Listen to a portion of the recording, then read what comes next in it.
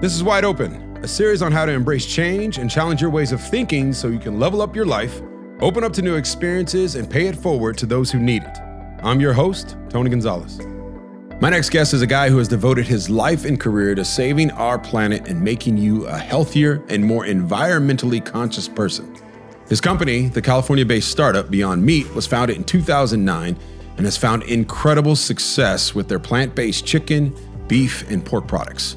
They are taking the food industry by storm while offering delicious meat substitutes that reduce greenhouse gases, energy use, water use, and land use. You can now find Beyond Meat products everywhere from Dunkin' Donuts to Carl's Jr., Del Taco, KFC, and most recently, McDonald's. And as of 2019, July, Beyond Meat has had a market value of, wait for it, $11.7 billion. They have taken off. It's been truly incredible. Let's welcome Ethan Brown.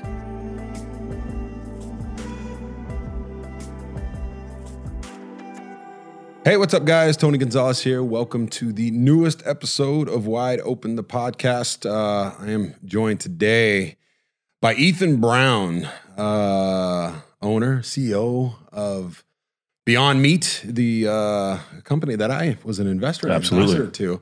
So I'm actually looking forward to sitting down. We've talked before, Ethan, but first of all, welcome to the show. Thank you very much. Thanks for having me. Big fan of yours, so it's great to be here. Yeah, I'm so glad you're here because a lot of questions, health questions, business questions. Obviously, you built this incredible company. You guys are, should I say we? Can I say we? Or, yeah, we are in. That's a privilege. Yeah, thank you. We're in Carl's Jr. now. Yeah. We're in McDonald's in Canada, yep. Right? They're doing a trial run. Yeah, they just expanded today. Dunkin' Donuts. Yep. All over the place. The company has exploded. And I've been a part of it now for maybe 3 years or something like that. Like now? Longer than that we've been talking for sure. But I think we did a deal a few years ago. Yeah. It's been a while. By the way, it was a good investment. It worked out well. I think at the latest 2019, the last time it's been evaluated at $11.7 billion.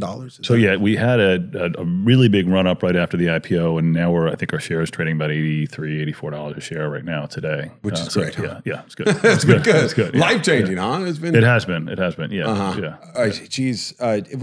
Let's start from the beginning though. Where did you grow up? Just quick backstory.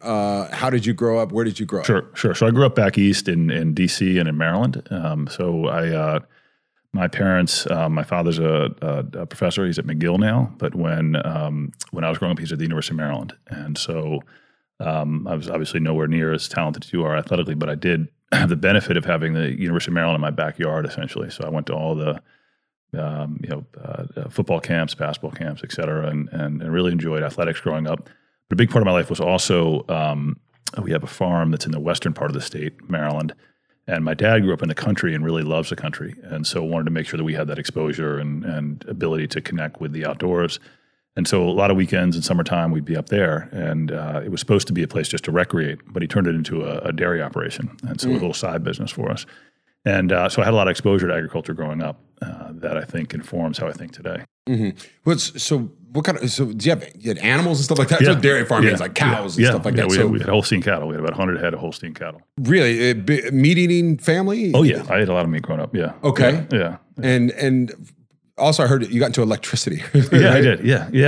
What did you want to be when you were younger? Yeah. So I like most kids. I mean, I had real dreams of different things at different stages in my life. But the youngest that I can remember, I wanted to be a veterinarian, and I read a lot about vets and things like that as a kid. But then I wanted to be a basketball player. Like a lot of kids. But as I got into education and secondary, and then into college and graduate school, I really started to focus on the issue of climate and began to look at what's causing all these emissions. And, a lot of the emphasis when I was in school was around automotive and the impact that using fossil fuel for transportation was having on what we call the carbon sink. It was just filling the sink with more and more carbon and running out of atmosphere to store it. And so the climate getting warmer and warmer. And so getting out of graduate school, I began to think about, how do I make an impact in that way? I did some other things, but that was really my main focus, and got into energy. Because I wanted to support renewable and alternative energy. So at first, one of the things I worked on was the electricity grid, and was essentially deregulating that so that more and more renewable energy could come into the marketplace. But I got into fuel cells after that, which hydrogen-powered fuel cells is a great way to power a car. That I think Toyota now has some that do it. But ultimately began to realize that livestock was the elephant in the room. There was an enormous amount of emissions coming, not only in just terms of the sheer number or amount of emissions, but the type. So methane versus carbon, for example, and the impact that was having on the world, and wanted to think about things differently and how I could potentially make a contribution there. Who was the biggest impact on you? Did you have a mentor growing up? Oh man, I did. Somebody that was like, hey, this is where you got to go. I'm going to guide you. Who was that person? I've been very blessed in that regard to have people around me when I was growing up that just had such an impact on me. My grandparents were really important to me as a kid, and my father, my mother, and my father from a career perspective, probably the most important and influential person. And he and I are still in touch today, several times a week. Just when I was leaving school, I was kind of complaining to him in his office up at the university saying, I wanted to have a little more fun. I wanted to go up to New York, meet my friends, things like that. And we're talking about my career and what I wanted to do in my career. And I'd just gotten back. I was working overseas. I was in Bosnia, and I was doing work. It was right after the war there on helping to set up elections there just to see the world. I was a low-level bureaucrat, probably the lowest level you could be. But it was great. I loved it. And I was just thinking about kind of what new adventure I wanted to have. And he made the point to me that, at some point you got to think about your career over the long term and figure out a framework for how to answer that question of what you want to do with your life. And so the way he posed it to me was sort of, what's the biggest problem in the world that you see? Didn't tell me what it was. And I thought about that. And there's tons of problems. There's racial justice issues. There's health crises. There's all kinds of things, war. But I tried to step back and think about what's the most overarching issue that I could address. And if climate becomes destabilized, everything gets destabilized, right? If you look what's happening now in Australia, what's been happening here in California, it has a comprehensive impact. And so I said, well, probably climate is the biggest issue of my generation. And so he said, well, work on that. And that's really what I started doing. I love that question. I think, I have 4 kids, you have children, and a big question that comes up for anybody. We all go to college or whatever it is when education stops and it's time to go into the real world. What should I do? Instead of saying, like, what's a better way to attack that question is saying, what problems do you want to solve? Not really about what you want to do. What's really special about that, and is a blessing and maybe a little bit, can create challenges at some point, but if you approach that as a singular question, what contribution can you make, what's your calling and what's your career, then all of a sudden your career isn't just going to work.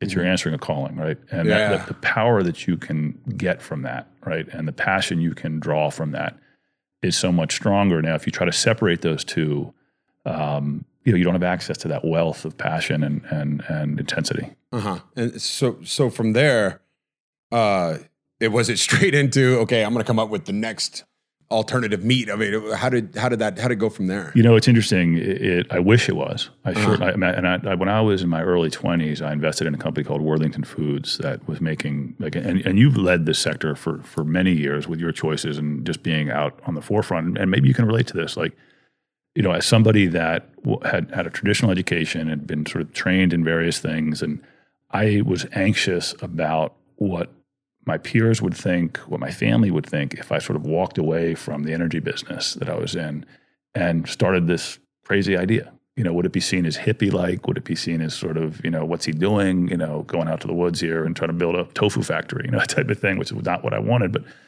And so it took me a while to get the courage to make such a change in my career, right? Because, I had a pretty good run going in energy, and I felt that I was making, a career for myself there. And then all of a sudden to go into something around, that can be often derisively, referred to as sort of hippie-like and things like that, I was anxious about that. And so I probably stalled on this for many years and didn't do it as quickly as I could. And so the Worthington thing was important to me because I realized early, that's a company that was making plant-based burgers. They weren't anything like what we make, and I realized I had made an investment and it did well. They were bought by Kellogg, right? And so I was like, well, maybe I can merge the interests that I have into a business, right? And so, after a lot of soul searching and taking risk, I said, I'm going to leave my job. I'm going to go do this. What was it? Was there a particular moment where you Was it an aha moment, or was it just sitting in the room saying, I'm tired of this shit. I'm tired of feeling the way I do, and I got to go for it. Like I'm always, for our listeners, I'm always looking for that. Is it something that's huge? Or was it a huge impact, like the transformative power of crisis, I always call it? Yeah. Or was it, like you said, or was it just gradual, and then eventually you woke up one day and said, today is different than it was yesterday, and I'm going to go for it? That's a great question. Let me think about that. Because for me, it was both gradual in the sense that, over time it kept eating at me, but I didn't get uncomfortable enough until certain things started to happen, right? And it was that discomfort that finally drove me. It wasn't anything else really. It was as my kids were born, we started making food choices for them, and I realized that I was making the same food choices my parents made, and I realized that if we kept doing that, I had this idea inside of me, and if I just ignored it, I'm going to live my life and that would be it, and I wouldn't have a chance to do this, right? So I think it was seeing my own kids start to feed into a system that I didn't agree with that made me say, and there were little instances like I won't mention the chain, but we were on the Turnpike when they were real little. It came time, you can't find Jersey Turnpike, you can't find a lot of really healthy things to eat there, right? And so we were buying something, and I said, I just can't keep doing this. I know there's a better way to do this, and I'm going to make a change. And I think that was probably one of the biggest moments. At this point, were you still eating meat? I myself wasn't, but my family was. Are you a vegan? I am vegan, yeah. And you've been vegan for a long time. For 20 years? Something like that, yeah. Something like that, so for a long time. Yeah. And so off of that, though, because I grew up, I was just talking to my producer, Eddie, here before we started, and he didn't know this about me, but I grew up a 7-day Adventist. Yeah. And I don't know if you... Look at this man. What? So I know everything about that religion. Yeah, I do. Really? So how? I'm no longer a 7-day Adventist. But how and why and... Well, my father, it's a family, obviously, most religions, it's a family. Well, how did he get into it? From my grandmother. It's been passed down. My grandmother from Jamaica, the Jamaican big 7-day Adventist over there. And so I grew up in this religion. I didn't live with my father, so it was just one day a week that I'd have to go over there. Or if we went on trips, we'd have to be vegan because they don't eat meat. And I remember eating the food at the potlucks or Loma Linda. Veggie burgers. Loma Linda. That's where it's part of my family lived down in Loma Linda. Yeah. First of all, it's healthy. There's no denying that. Cutlets and all that. You have those cutlets, those Loma Linda cutlets. And I'm telling you, Ethan, they were so horrible. They were awful. Yeah, it was dog shit. I'm sorry. Sacrifice. All the time. Yeah. So that's a big, because I really do believe that's a big reason why most people don't want to embrace the stuff. And that's why it's making such a huge impact now. People, I don't know if people are becoming woke, to use the Generation Z, whatever that is, the term, but people are loving this stuff because it tastes better now. Yeah. So obviously, how did you deal with that? What made you say, okay, you know what? Because the product was already out there, but I'm going to go make it better. How did you start experimenting with that? So, first of all, 7-Day Adventist fascinates me because for a number of reasons. But and people don't know the history of that with Battle Creek and Kellogg and all that stuff. But by the way, Kellogg, you mean the guy who makes Kellogg's cornflakes? That was kind of one of the founders of Say-Do. That's interesting, right? Yeah. So they've done these studies around the world. They look at the world's healthiest populations, longest lived, right? And so Loma Linda, California is one of them. It's like Okinawa and some other places. The blue zones, right? Yeah, exactly. Yeah. And so, but the more interesting thing for me about that is there was a study done in the 90s about, and this gets to, there's so much to talk about, but there's athletics and things.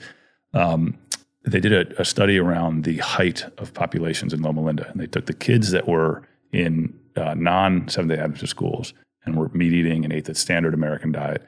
They took the kids that were in 7-Day Adventist schools and were eating vegetarian, lacto-ovo vegetarian.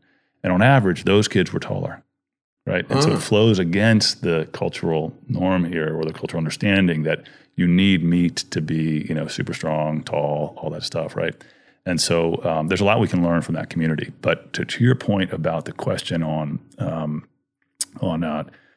there were products in the market for sure. I think where I started to depart from that approach was I didn't think I wanted to make a soybean masquerade as a steak or chicken or something like that. I had no interest in that. That was being done. It's being done pretty well. Like Gardein's products are pretty decent, right? And what I wanted to do was to try to understand meat better than anybody else in the world. Like that's really what I wanted to understand is what's the composition of meat?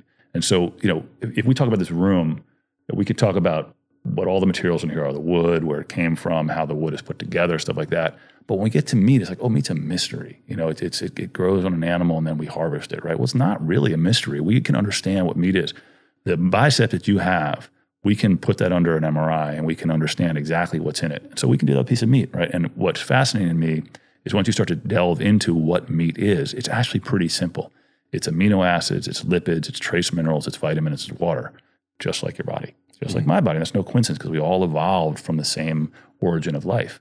And so what I started to do was try to find scientists that were willing to go down that rabbit hole with me, willing to really dive in and say, what constitutes a piece of meat in terms of composition?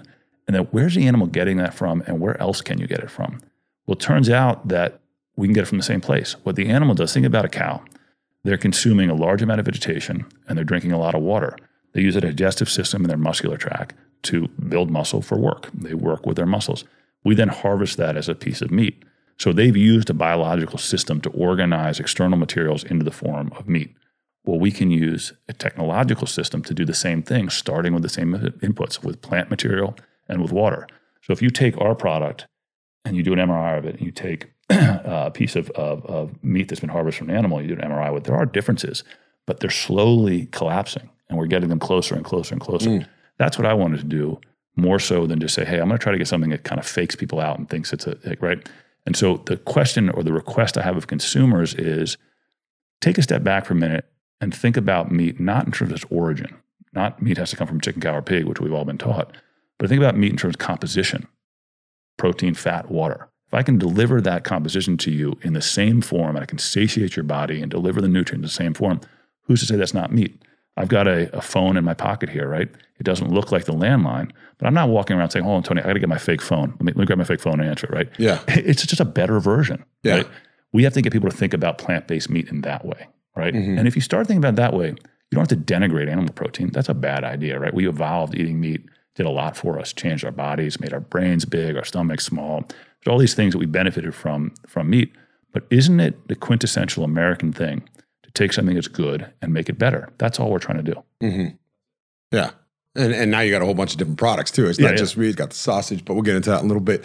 So you started the company. Tell me about the what was the biggest obstacles at the beginning? You know, it was finding, let me see. So I funded it for about 2.5 years, 3 years on my own. And I think the biggest challenge that I was having was, you know, the name of our center here, our research center in Los Angeles and El Segundo is called the Manhattan Beach Project. And it's called that because we're near the beach. But more importantly, I wanted to evoke that sense of urgency of the Second World War effort, the Manhattan Project, in Chicago, later in Oak Ridge, et cetera. And you can't solve big global problems on a small budget. You know, I mean, like technologically, that's, you know, maybe you can do it through movements and things like that. But technologically, if you're going to try to use technology to get us out of a problem, right? Whether it's to win a war or to create the next, you know, a replacement for the internal combustion engine, like they're doing at Tesla, et cetera. You've got to have a big budget. You've got to have the best scientists in the world, the best managers in the world, the best engineers in the world. And when you're taking money from, you know, I was in the fuel cell industry for a long time, then started to consult back to my old company so I could spend more time on this project. And I was using my consulting fees to pay my staff, right? And I wasn't, you know, not getting paid $1 zillion, right? So how do you, it was frustrating to me to try to launch a massive effort on a shoestring, right? So that was really, really hard. And I got myself in over my head financially for sure. I mean, I've told this story once or twice before about when I was pitching Bill Gates the night before, all my credit cards were maxed out and I couldn't get in my hotel room. I was like, I love that. I was like, this is so strange. Like, you know, like he's rolling in, like super comfortable, you know, and like the meeting's like 1 of 10 he was taking that day, you know, and for me it was like life or death, you know? Yeah. And it wasn't that, I'd already gotten money from Kleiner Perkins, but I still was just digging myself out of the issues that I'd created financially. But, so, you know, trying to attack a big global problem with a really small amount of money was really hard. Was there ever a point that you said to yourself, man, I don't think this is going to work? This is, you know, like when you had that credit card debt, was it, how stressful for that? Oh, really, you know, it was really stressful actually. I mean, I can just, the type of things you got to do. And the thing is, what was interesting for me is, you know, I was making a good living before and then I just sort of started to invest all that money into this project. And so I had gone from comfort to, you know, and I was always I didn't go into a desolate state or anything, but to really constrained environment. And that was tricky for me and my family for sure. But it's funny. I don't know that it's anything I can describe, and I'm sure you, being as successful as you are as an athlete, I never thought I would fail. Really? That's the weird part. Like, I didn't know the outcome. I didn't know this, but I was never like, oh, it's not going to work. Like, really? Yeah, it's weird. Like, I don't know why. And through, I know there's certain people that, you almost thrive under it. Like, I think you do your best thinking when your back's against the wall and you're like, I'm sure you can relate to this as an athlete. Yeah. Like, when it's like time's running out, you got to do something. And I actually kind of enjoy that, strangely. Yeah. Most people that I'm going to say, I can't think of one case right now since I've been doing Wide Open, anybody who sat in that chair that doesn't feel that same way. That unbelievable, that hallmark of greatness is confidence, like absolute unshakable belief that I'm going to go out there and I'm going to get this done. There's nothing that's going to stop me. A lot of people sometimes have to go through something to get to that point, though. Right. I know that's how it was for me, my second year in the league. Everybody who's listening, they're like, here we go again with the story. But I led the league in drop passes. But I do believe that I still had that underlining thing. I'm going to make it through this, even though this sucks right now. I'm going to get through it. Well, one of the things, the drop pass is a good example. Sometimes you do have to experience failure early in your life to realize it's not that bad.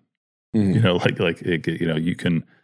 Yeah, I think that some of the people that struggle the most is who sail through school and sail through life, and then also they get their first adversity, and they're like, so I had some stuff growing up that wasn't easy, and that just, you're like, okay, I got through it, I'm still here, it's okay. When's the first time though that you're like, we've been going along and we got this? Like when's that first? Do you remember like a really important day of it? Like, man, we got this. A really important day for me. There's been a few. Was Kleiner Perkins investing in the business. So I can't say enough about the senior partner there, Ray Lane. He's a big mentor to me in my life and in business. I was in the wilderness before that for sure. Like I was spending my own money completely. Was tapped family and friends and stuff like that. But when Ray got involved and said, this is something I want to get behind, he brought a lot of people into the business with him. There's Ray and a guy named Amol Deshpande, who were really helpful to me at the beginning. And so, the reason that Twitter and Biz and Ev got involved was through the connection with Kleiner, Bill Gates, the same thing. So that I look back and say, what big moments happened? That was really a big one that they decided to invest. The others have been around product development breakthroughs. Like, when you just look at something like, okay, this is it. Like we had this great moment back at our old labs in Maryland where we didn't have the kind of big sensory groups we have now, where we're getting ready to launch this chicken product we had. And we cooked up some from Purdue or Foster or something like that, a strip, and then we cooked up ours. We blindfolded an electrician who was working on something in the building. And he said, tell us which one is which. And he picked ours as the animal protein. And really? Yeah. And so I said, okay. I said, we're ready. Let's go to market. And so there's moments like that. And the last one would really be McDonald's. It's we've had so many great partners along the way, whether A&W, Dunkin', et cetera. And they've just been great. They want this to work. That's the really interesting thing is you meet with these executives at companies and they all want to be providing healthy food to their customers, and they're trying to make their menus healthier and healthier. And so when you relate to them on a human basis, you can see that they want this to work. And so when a company like McDonald's is willing to work with you for years, like people talk about, oh, you're just getting in McDonald's now. No, we've been working with McDonald's for years and years and years, and from one capacity or another.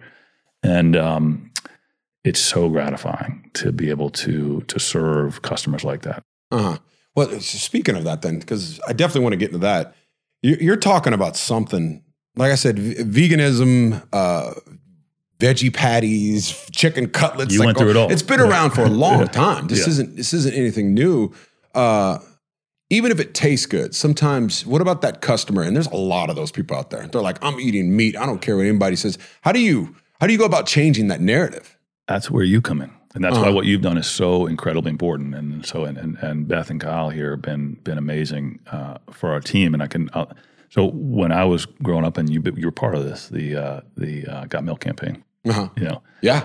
By the way, I've done a Got Milk campaign. Yes, I know. I have a picture of me with the milk mustache, which absolutely, which is it's crazy now to think of that. But that's where I was back then. I had to change the narrative. I drank a ton of milk as a kid, and because we had this dairy farm, and so I paid attention to that campaign a lot. And I loved all the athletes. I think one of the earliest ones I did was Bo Jackson, and then you and Derek Jeter and all that.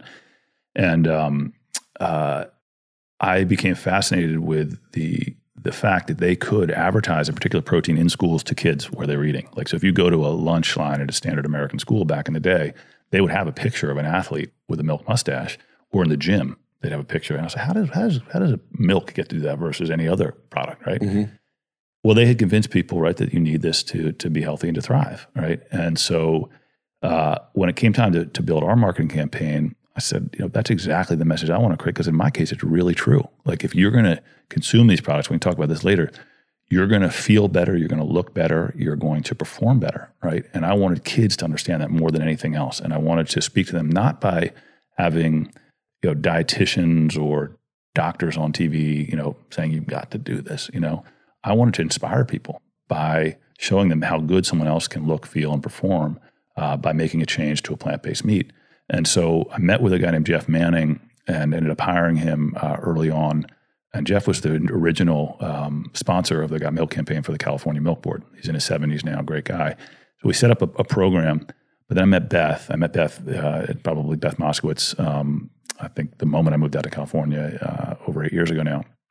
And it was really with her that we started to bring in some of these really high-profile athletes. I think I met you through Beth, mm-hmm. and then so many of the folks, and to build this program that communicates to families that, hey, not only is it healthy to do this, but you're going to thrive doing it, right? Mm-hmm. That's a different message than watch your cholesterol, son, right? Let's inspire people to do this. And that's how we go about attacking that notion that you need, animal protein to be robust, right? And I'm sure you've seen the Game Changers. And yeah, seen it. Yeah, I was there at the premiere. And I love that movie, right? Because that's everything we're about is, the information about the gladiators. And the one point that I probably do differ from most people in my field is that I do acknowledge and appreciate the role that meat had in our evolution. And mm-hmm. I mentioned this earlier in the show, but if you look at the history of our species as we began to evolve from primates, one of the key decisions that we made was to, and it was really the Africanus, Australopithecus africanus, was to, the great southern ape of Africa, was to consume more rather than less animal protein. And what that did was it allowed our stomachs to work more efficiently because it was a much more nutrient-dense source of food. So instead of having to eat vegetation all day long, right, we could start eating this really nutrient-dense source of food. So our stomachs shrank a lot, and our brains doubled in size more than. It went from 600 cubic centimeters to about 1,300 cubic centimeters. That changed everything for us. Then we started to be able to plan. We started to be able to do all the things we do as a society here, create all this technology because of these big brains that we have. So I think we're indebted to meat, but we're now smart enough to build meat without using animals. And that to me is really important. But the general notion that the thing that I really like the most in this point is around the have you ever seen the Bud Light ad where they're talking about the guy's grilling up a quinoa burger? He can't do enough to distance himself from the burger. He's like, this is my girlfriend's burger. He's saying he's calling quinoa. He's saying it all wrong. He's tailgating, right? And he wants nothing to do with the burger because it's not manly, right? Yeah. So we have to change that dialogue and that narrative. Yeah. And we can. And you're helping to do it. The old it's beef. It's what's for dinner. It's what's for dinner. Yeah, exactly. They have such amazing campaigns. Yeah. And a lot of people, there are old school people. My mother is one of them. Like, she's like, I don't care what it tastes like. But she wants meat because she's convinced that meat is what's going to give you the strength. And she tells me all the time, that's how I raised you. Yeah. Look at you. You turned out fine. Right. And there are people out there that are going to be like that. That's what I think would be the biggest challenge for anybody who's coming out with a new product or whatever. How do you change the minds of customers to say, okay, this product is not only good for you, it tastes good, but even then there's still other customers out there. And then what about the meat company? How about them? What has been their response to this? Because obviously you're cutting into their profit, and the meat company's from what I remember with Oprah when she said something about the meat company. Like, they come down on you. I mean, they're powerful. How have you dealt with that? They're tough. One is to keep an open tent for sure, to build the biggest tent you possibly can and invite as many people as you can. And so our board, our group of investors rather, has everything from the Humane Society in it to Tyson, the biggest food meat company in the U.S. They divested recently when it went public, but I worked with them for years, with John Tyson himself and all of that. I think that having a collaborative approach, not demonizing people, not judging decisions, but rather saying, okay, isn't it part of our heritage to innovate and try to make something better? Mm-hmm. And so Tyson can flourish making plant-based meat. Yeah.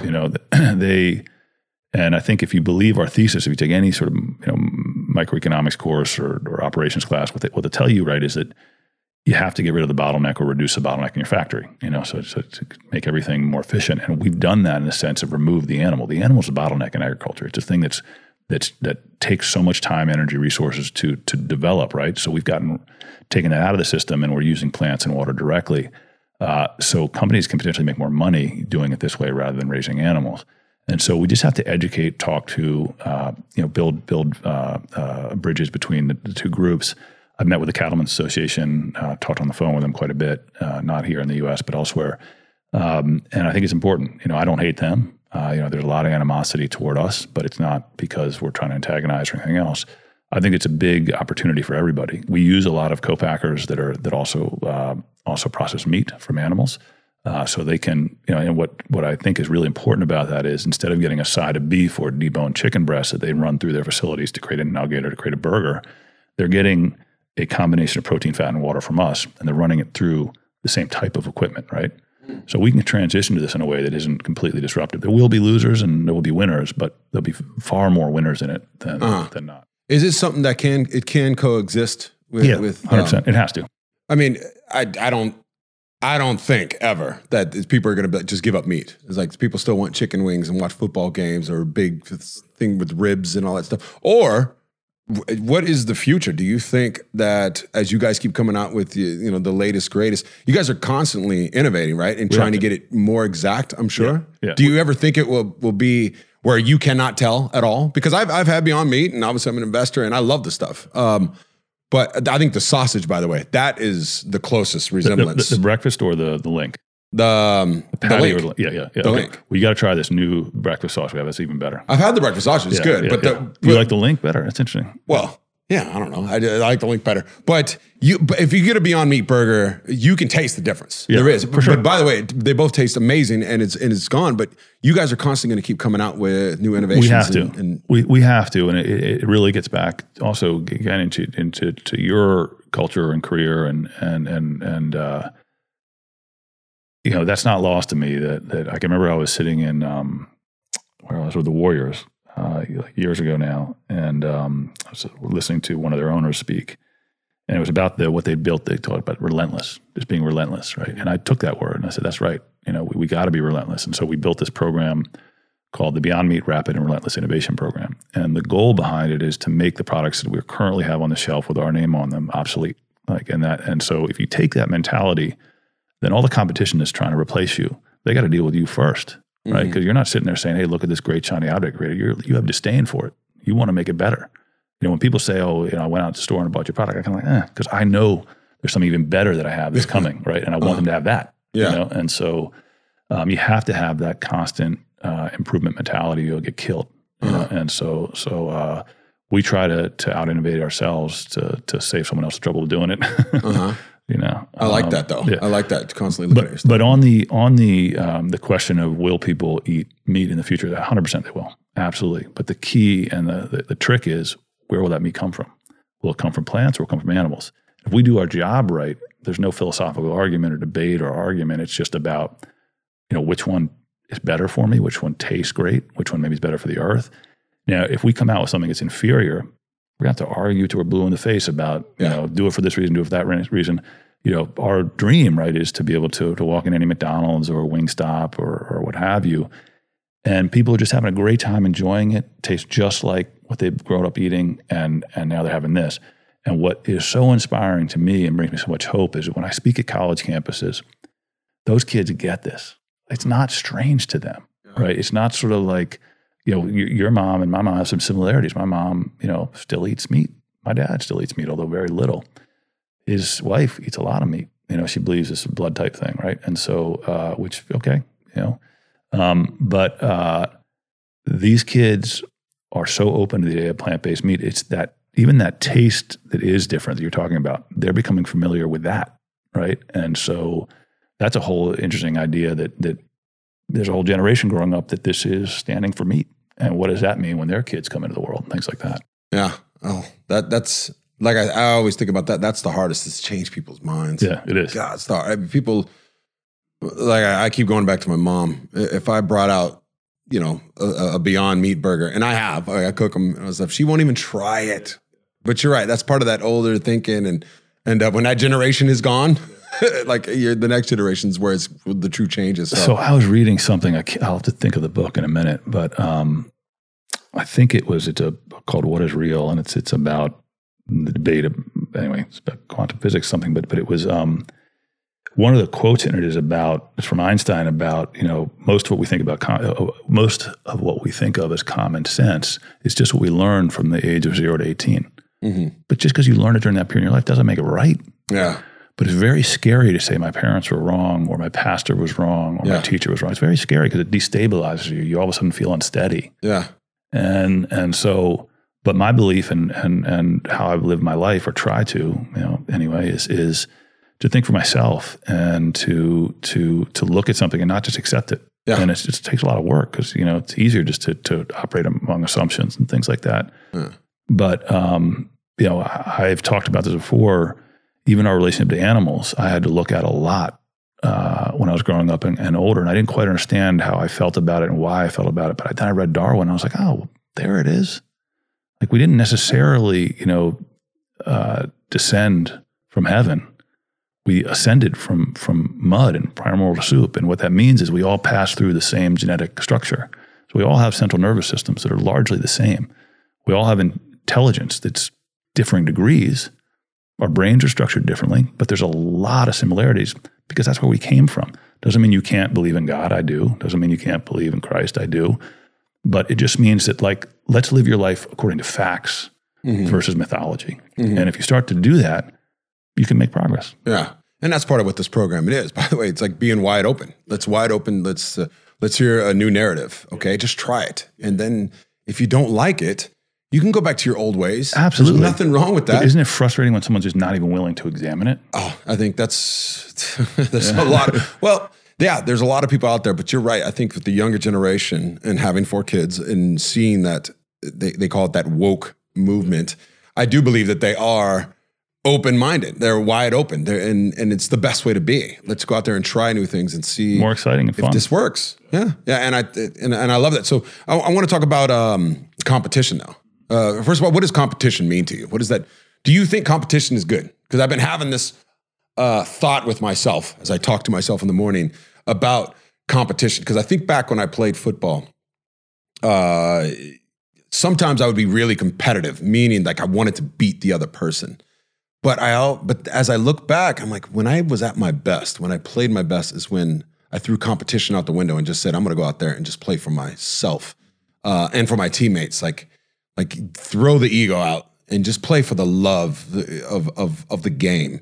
And I feel like I played even better, at least, and it was more enjoyable too. So what are your thoughts? I'm not trying to persuade you for direction, but what is your thoughts on competition? Because in your line of work, we talked about it a little bit. I mean, there's Impossible, there's Tyson, like you said, they're coming out their own meat alternative.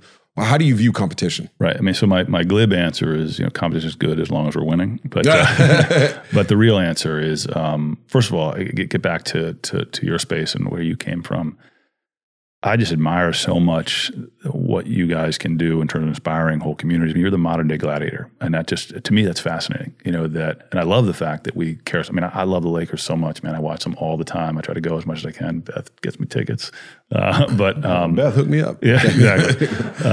But I really it's that idea that you can, because war is obviously not a good thing, right? But competing against another person, I think, is interesting and fun, right? Mm-hmm. And to give it your all and to rally a team against another team, those things to me are great. Like, that's fun, and it's part of. There's something in us as humans that wants to do that, and we shouldn't abandon that, in my view. Now, we shouldn't do it in ways that are harmful or destructive, and that's why I think war is so bad. But organized sports, I think, are great because it allows you to express that sense of like, I want to be better. And even being better than someone else is okay to want that, right?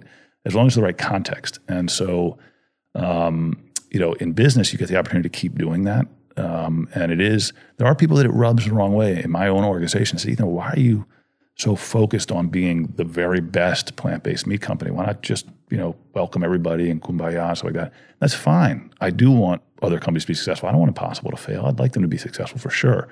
But sure, I'd like to be better than them. Mm-hmm. And I'm okay with that. It's okay. I think it drives you. It pushes you. It allows. One of the best things about having competition out there is I can go to our team and be like, and also particularly competition that talks a lot of smack.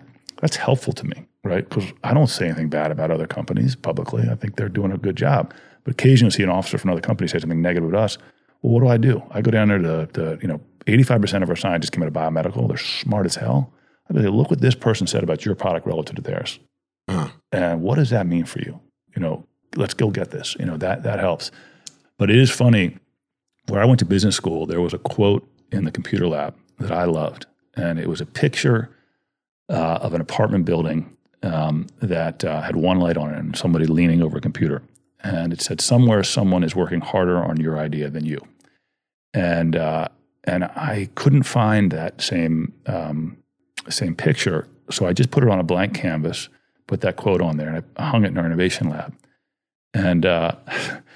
And a couple of guys came up to me once and said, everyone wants to know who's working harder than us. We don't understand. And I was like, no, it's not like a particular person. It's like a saying. It's like a thing. And so, okay, fine. But then the head of innovation came to me and said, Ethan, this is really causing problems. People want to know what this is about. I said, okay, well, it's like in a locker room. Like there's a team out there that wants to take the title and they're going to, he said, Ethan, none of these guys have been in a locker room. I know. So, these guys are... so I was like, okay, I'll take it down. Nerds. So I took it down. But he was not being generous. Plenty of them have been, but he was making his point. Yeah. And so I think overall, the competitive spirit is a good one. I'd love to get to that Zen place that you've been, and sometimes I am. I mean, we're doing this not to compete with other people. We're doing it to make the world a better place, but it's fun along the way. By the way, I was a nerd too. No offense to nerds out there. But yeah. If you walk in, you see him as a nerd, is that believable? Yeah, that could be a nerd. People come in, they see all the books. They're like, what are you doing? You read books? I got you. Well, you know what? Let's transition to that. Learning. Obviously, you're well read. You read a lot of books and you're constantly trying to learn. How has that played a big a part in your development with the company? I love reading. I love new information. And, I don't think you need to go to school to be expert in something. Uh-huh. I think you'd have a natural curiosity and some capability to absorb the information is important. But why go through life without soaking in as much knowledge as you possibly can? Mm-hmm. And, a book can change your life. It can change your perspective, and it certainly has mine. I mean, I had this notion about the way I felt about the rest of life on Earth, but I didn't quite understand the context. And I really started to read. I read a great book years ago called The Moral Implications of Darwinism and of Darwin. And that made a big impact on me. Many books have. I just find it. It's kind of like food, like something you got to have, it's something that I really worried the most about with this generation of kids growing up is the written word is really disappearing, right? It's the video. So it's interesting, when you go to these universities and stuff, you ask them, how did you get interested in this subject? And it's never a book anymore. It's always, which is not, I don't know, maybe it's just change, but it's movies. It's things like Forks Over Knives or Game Changers or stuff like that.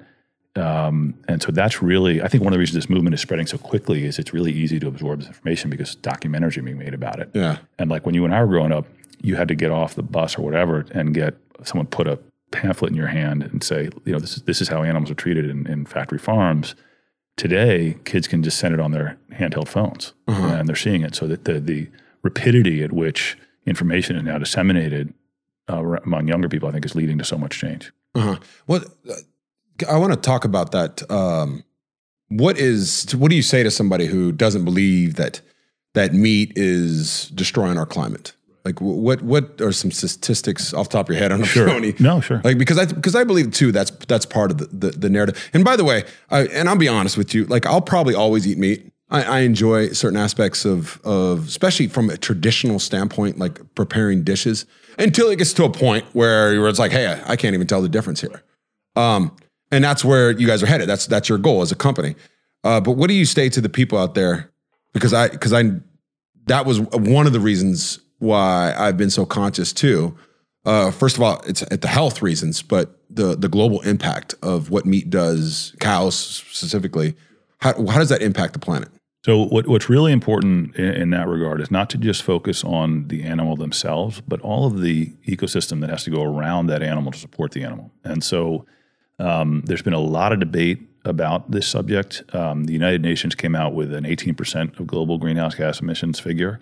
Then they batted it down to about 14.5. But you have to think about what the United Nations is. I mean, it's a great group for sure.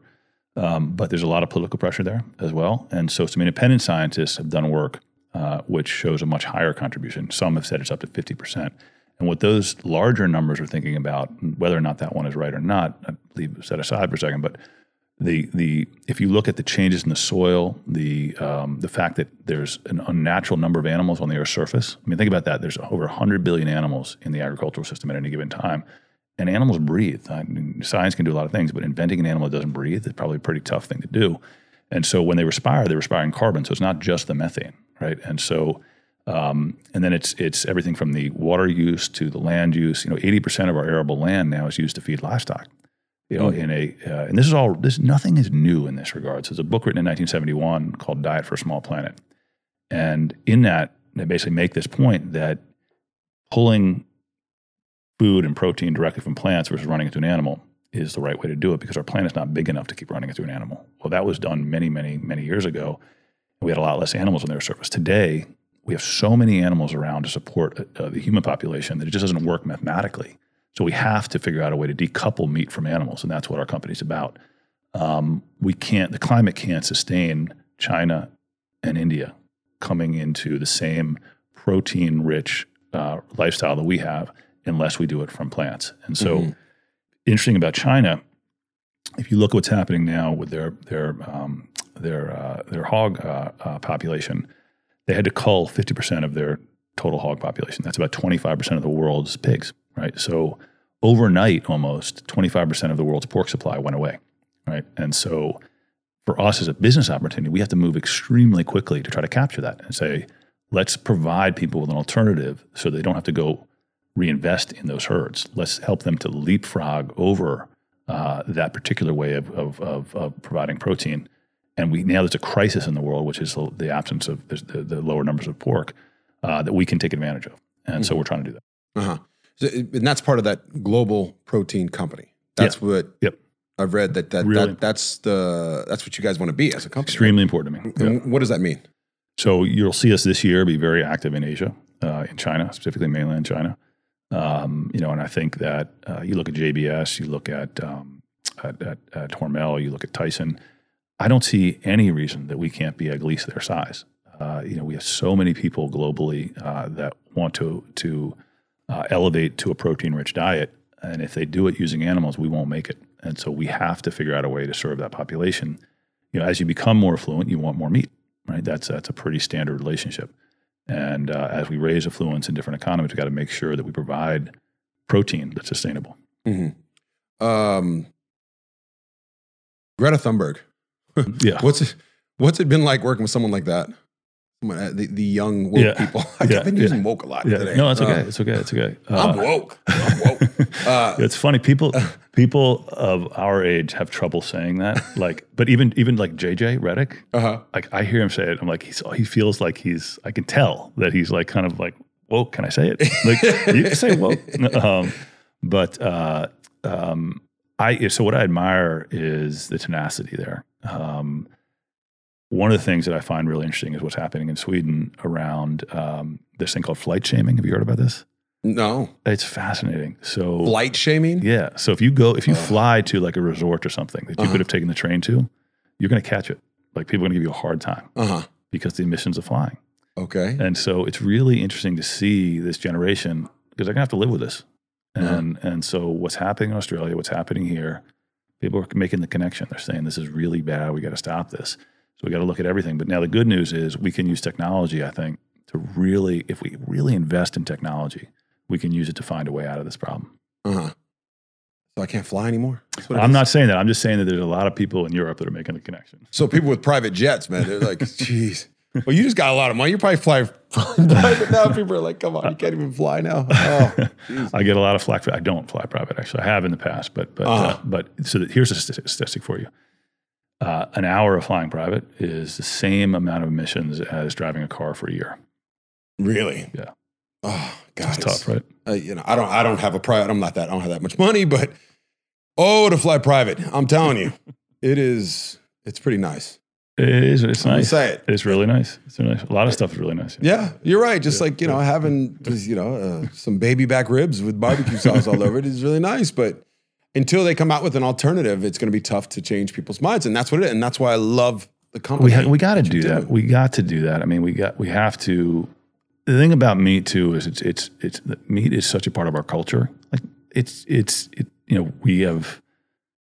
When we have, Thanksgiving, you guys, remember Thanksgiving games, the interview after the game, you're eating a thing of turkey, right? Like, so it's just who we are as a species, in the Western world anyway. And so trying to take that on, like, good luck. But trying to use technology to create an alternative that's better, right? Just, I keep coming back to the cell phone. Nobody is defending the landline, being like, damn, I missed the landline. I wish I could use the landline more. I wish I could figure out a way to carry this thing around with me. Nobody's doing that. Yeah. We just provided something better and people love it. And that's, if we're going to be successful, that's why I do admire Elon. And what he's done is you can be a curmudgeon and be like, ride the bus, do this, do that. Or you can create a really sexy car that everybody wants. Which one's going to win? Yeah. Yeah. Yeah. I agree. Okay, finishing up here, I want to talk a little bit about more of your personal stuff. Sleep. How important is, obviously, I bring this up to almost everybody because I'm a huge believer in sleep. It's kind of changed my life over the last couple of years. Right. I've seen it, cognitive improvements, body improvements, everything. That's great. What's your sleep routine like? So I agree with you on those points, and I try to get as much as I can. The challenge is around travel, as you know. Yeah. It's you get in a hotel late at night, and you got to be up really early the next day. So there'll be nights where you get really, really little sleep, and you can tell your thinking isn't as clear, and your speech is not as clear. You have trouble, responding as quickly to things. So I think for performance, it's extremely important. I don't get enough for sure, but I'm aware of it. For me, I think the personal routine that I have that has been most effective for me in the office is to treat coming into work like a game. I'm not just saying that because I'm talking to you, but that's how I think about it in the sense of, am I mentally prepared? Like, am I physically prepared? Have I loaded myself up with a bunch of carbohydrates that can make me tired 2 hours later, right? And so I get up early. I'll try to meditate if I have time, but I'll always work out. I can't go to work without working out. I got to clear my system of that, and I have to get sort of balanced and centered to go into work. And then it's onslaught. Everything's coming at you 1,000 miles a minute, and so you got to be centered. And for me, a really rigorous exercise before I go to the office is important. Every day you work out 5 days a week? Yeah. It's 5, 6, 7 days a week, or on the weekends I do whatever I want to do. And how long is your workout? It's short. I mean, I do. So in the morning I will row like really hard for about half an hour, and rowing is hard. And so I'll be drenched in sweat, and I'll try to go hug my kids goodbye, and I'll be like, "Get away from me!" Get away. Shower first. Yeah, exactly. Yeah. And then if I have time, I'll bike a little bit, and then I take a break at 2:30 in the afternoon, and I work out. I lift. It's a half an hour. And, so you're working out a lot. Well, I try, but but there's this latest edition of Scientific American that has this in it, and I'm looking forward to reading this article. But the cover is around, we were meant to exercise, and so much of. Again, it gets back to bipedal and the relationship to animals. We evolved chasing animals, right? And so that the relationship of the chemistry around movement and brain activity is really important to me. And it's a part evolutionary sort of. There's evidence around why that was important. Yeah. And so I think getting away from that, I couldn't imagine trying to handle the level of stress that we have in our lives when you're running a company without exercising. I couldn't do it. Yeah. I wouldn't be able to do it. So that's important. You do infrared sauna, cold showers, cold plunge, Not yet. Nothing like that? I did go swimming in the ocean the other day. But that's cold. It was cold. It was cold. Out here in California. Yeah. What about biohacking type things? And I'm looking for your secrets. Because people out there, because I'm a big believer in people's routines, like especially people if you want to just copy genius. Okay. I want to see what he's doing. and maybe the fasting I do. The fasting. That's kind of interesting. Intermittent fasting. Yeah, I do that every day. Okay. Yeah. Every day? Yeah. And what's your feeding window? I don't eat. I try not to eat after 8, but I really am not that strict on that one. But I definitely don't eat until 11, and on the weekends till probably later because I'm busy with stuff. So, do you do that this is just part of your routine now? Yeah, and it feels great. Like, I know. I intermittent fast too. Yeah, and it just feels really like cleansing every day, and you have that sort of what they call the falcon, or you're hungry enough to be hyper alert, but you're not so hungry that you're kind of like just losing it. Yeah. Well, good. Well, the final questions here. What's the number one meat that you're struggling to duplicate? So I think that the holy grail for us is really around bacon and steak, and those are more difficult because they're naked in presentation to the consumer in the sense that you can see where the fat is, you can see where the protein is in a piece of bacon, for example, and then steak, same thing. It's a sort of whole muscle, right?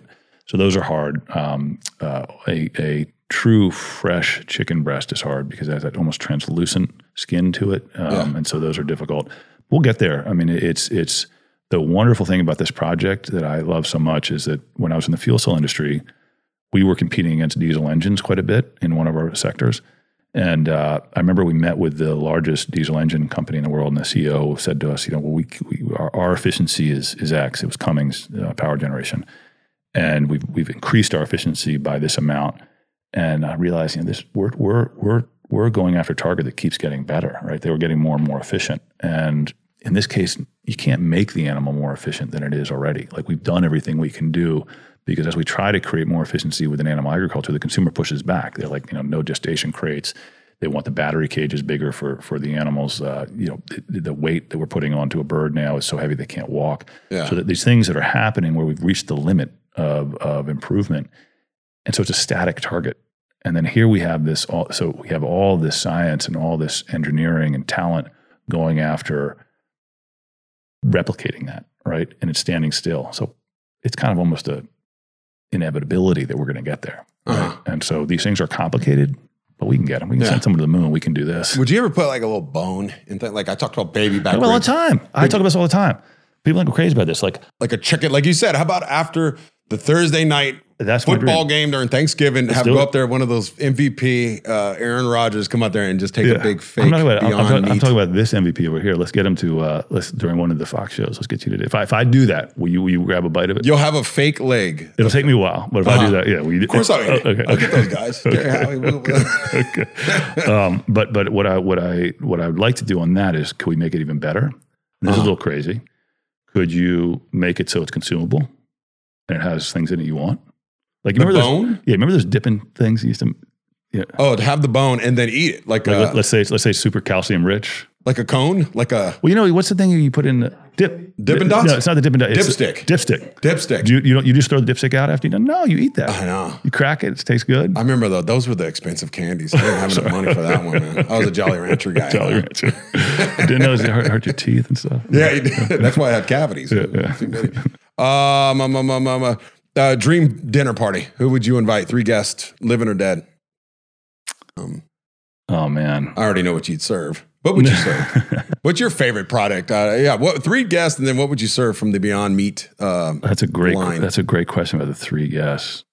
And I can't say present company because I got so many folks. You can pick anybody in history. You should see some people come. This is actually pretty interesting when people come up with the. So one of the great blessings of this business, by the way, for me personally, is the number of people. Like, I can be a fanboy for sure, and so the number of people. Like, I'm a fan of yours, and so like Tyson being down the street from us, like I can't get over that. Mike Tyson, I can't get over it. Yeah, it's amazing. Like I admire that guy and what he's been through, and I love going down there and seeing him, and things like that.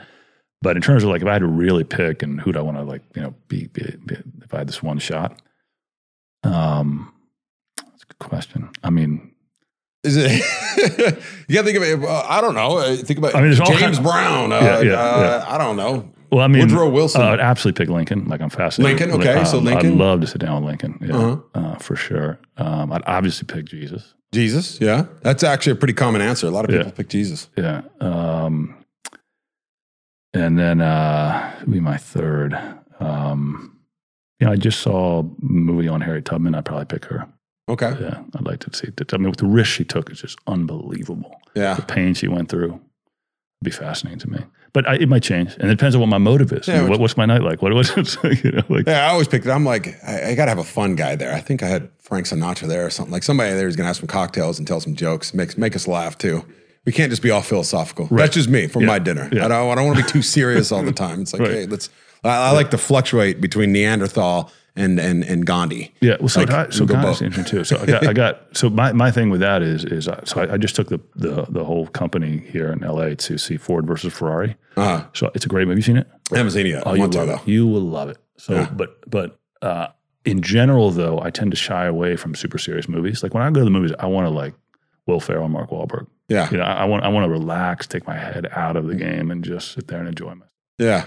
Yeah, and that's what I wanted to do. What would you serve them? What's your number one product that you're like, man, this is going to hit them? Like if you're a chef, I love asking chefs this. What is the thing that you're going to serve somebody and you got to impress the hell out of them? Right. From your line, what is your number one thing? I mean, the thing that I'm most proud of is probably our breakfast sausage, and here's why. Is I think that it gets closest to that indistinguishable experience for the consumer. But also, I'm really focused on diversifying the protein feedstock. And what I mean by that is, when you were growing up and it was Loma Linda, they were using soy, right? And so when I first started the company, I didn't want to rely only on soy because I just knew there were issues that people had, largely consumer misunderstanding about it, but it was real. I really do believe in, you got to obsess about the consumer. One of the things that Bezos did so well was to really obsess about the consumer, and he was right. Like you got to just make sure the consumer and you are in a love affair. And so, if the consumer thinks soy is bad, I'm going to say, okay, but at any rate, so we went in to look for peas, and we started to use peas, and they were so bad, what we were getting at first, that I ordered all this stuff, and the only thing I could use it for was breakfast cereal. So I would take this thing, it was supposed to be a substitute, but it was good as a cereal. And I would just pour milk on a plant-based milk, and I would eat it. But over the years, we've been able to make peas work in our products. But if you think about this thesis, it's essentially we're looking for amino acids. And so you can get amino acids from anything from mustard seed, camelina, lupin. You can get it from cottonseed, for example. You can get it from tobacco leaves if you wanted to, right? Protein is everywhere, right? Amino acids are everywhere. And so I think it's really important to diversify the proteins we're using. And one of the things when you do that, particularly as an athlete, is you can increase the protein score. So our breakfast sausage has more protein in than pork because what we've done is taken amino acids out of sunflower seeds, out of mung bean, out of brown rice, and out of peas. We combine them in a way that optimizes that amino acid score. So when you bite into a piece of our product, you're having 50% of the fat that you'd get in a normal pork sausage. You're getting 37% less saturated fat, but you're also getting more protein and more iron. To me, that is kind of like the phone we've been talking about or the car we've been talking about. Let's just make it better, right? Not just on par, but let's make it better. I think our product is better. Nice. I'm proud of that one. So the breakfast sausage. Everyone be having breakfast. That's it. Breakfast sausage. That's it. You just get breakfast sausage. That's all we got. Book recommendations. Give me your top 3 for people out there that want to level up, get better. Right. Just started a book called Loon Shots by Safi Bahcall. It's about how to foster a culture of innovation. I think it's pretty good.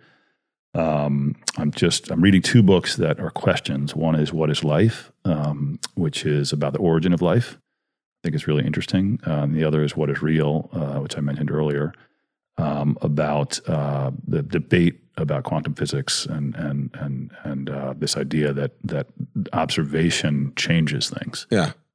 Those books are interesting to me. Oh, I love those books. I haven't read them, but I love those type of books. I love biographies too. Biographies I'll go all day. What's your best biography ever? Somebody's like, hey, you got to go read this one. This is the one. One of the ones I found just gripping that I couldn't put down was Tyson's. Mike Tyson's book. I loved that book. I love what he's been through, and I don't love it. It was hard for him. It's awful for him. But that what he's been able to do with his life after going through. People judge some of the things he did and things like that. But try to walk in his shoes as a kid. Try to go through what he went through, and come out where he is today. Yeah, it's a fascinating read. Yeah, good. All right, final question. What's one area of your life that you'd like to improve in, that you're wide open to learning more about? If you'd asked that first, we could spend the whole hour on it. There's an intensity to everything that I'm doing right now that there's a toll to it, right? And so how do you move things forward in a way that is not depleting? That's a tough thing to do. Yeah. I mean, this as an athlete, right? Like you could go through a season and have your best season ever, and that'd be the last season you ever have because you didn't take care of yourself or something like that. I need to figure that out a little bit, for sure. That balance. That's probably the biggest one. Would be how to stay. I love what I'm doing, and I love the mission, but just need to figure out a way to make sure that I'm able to do it for a long time. Yeah, cool. That's it. Thanks, Ethan. Thanks for coming on. I appreciate it. Of course.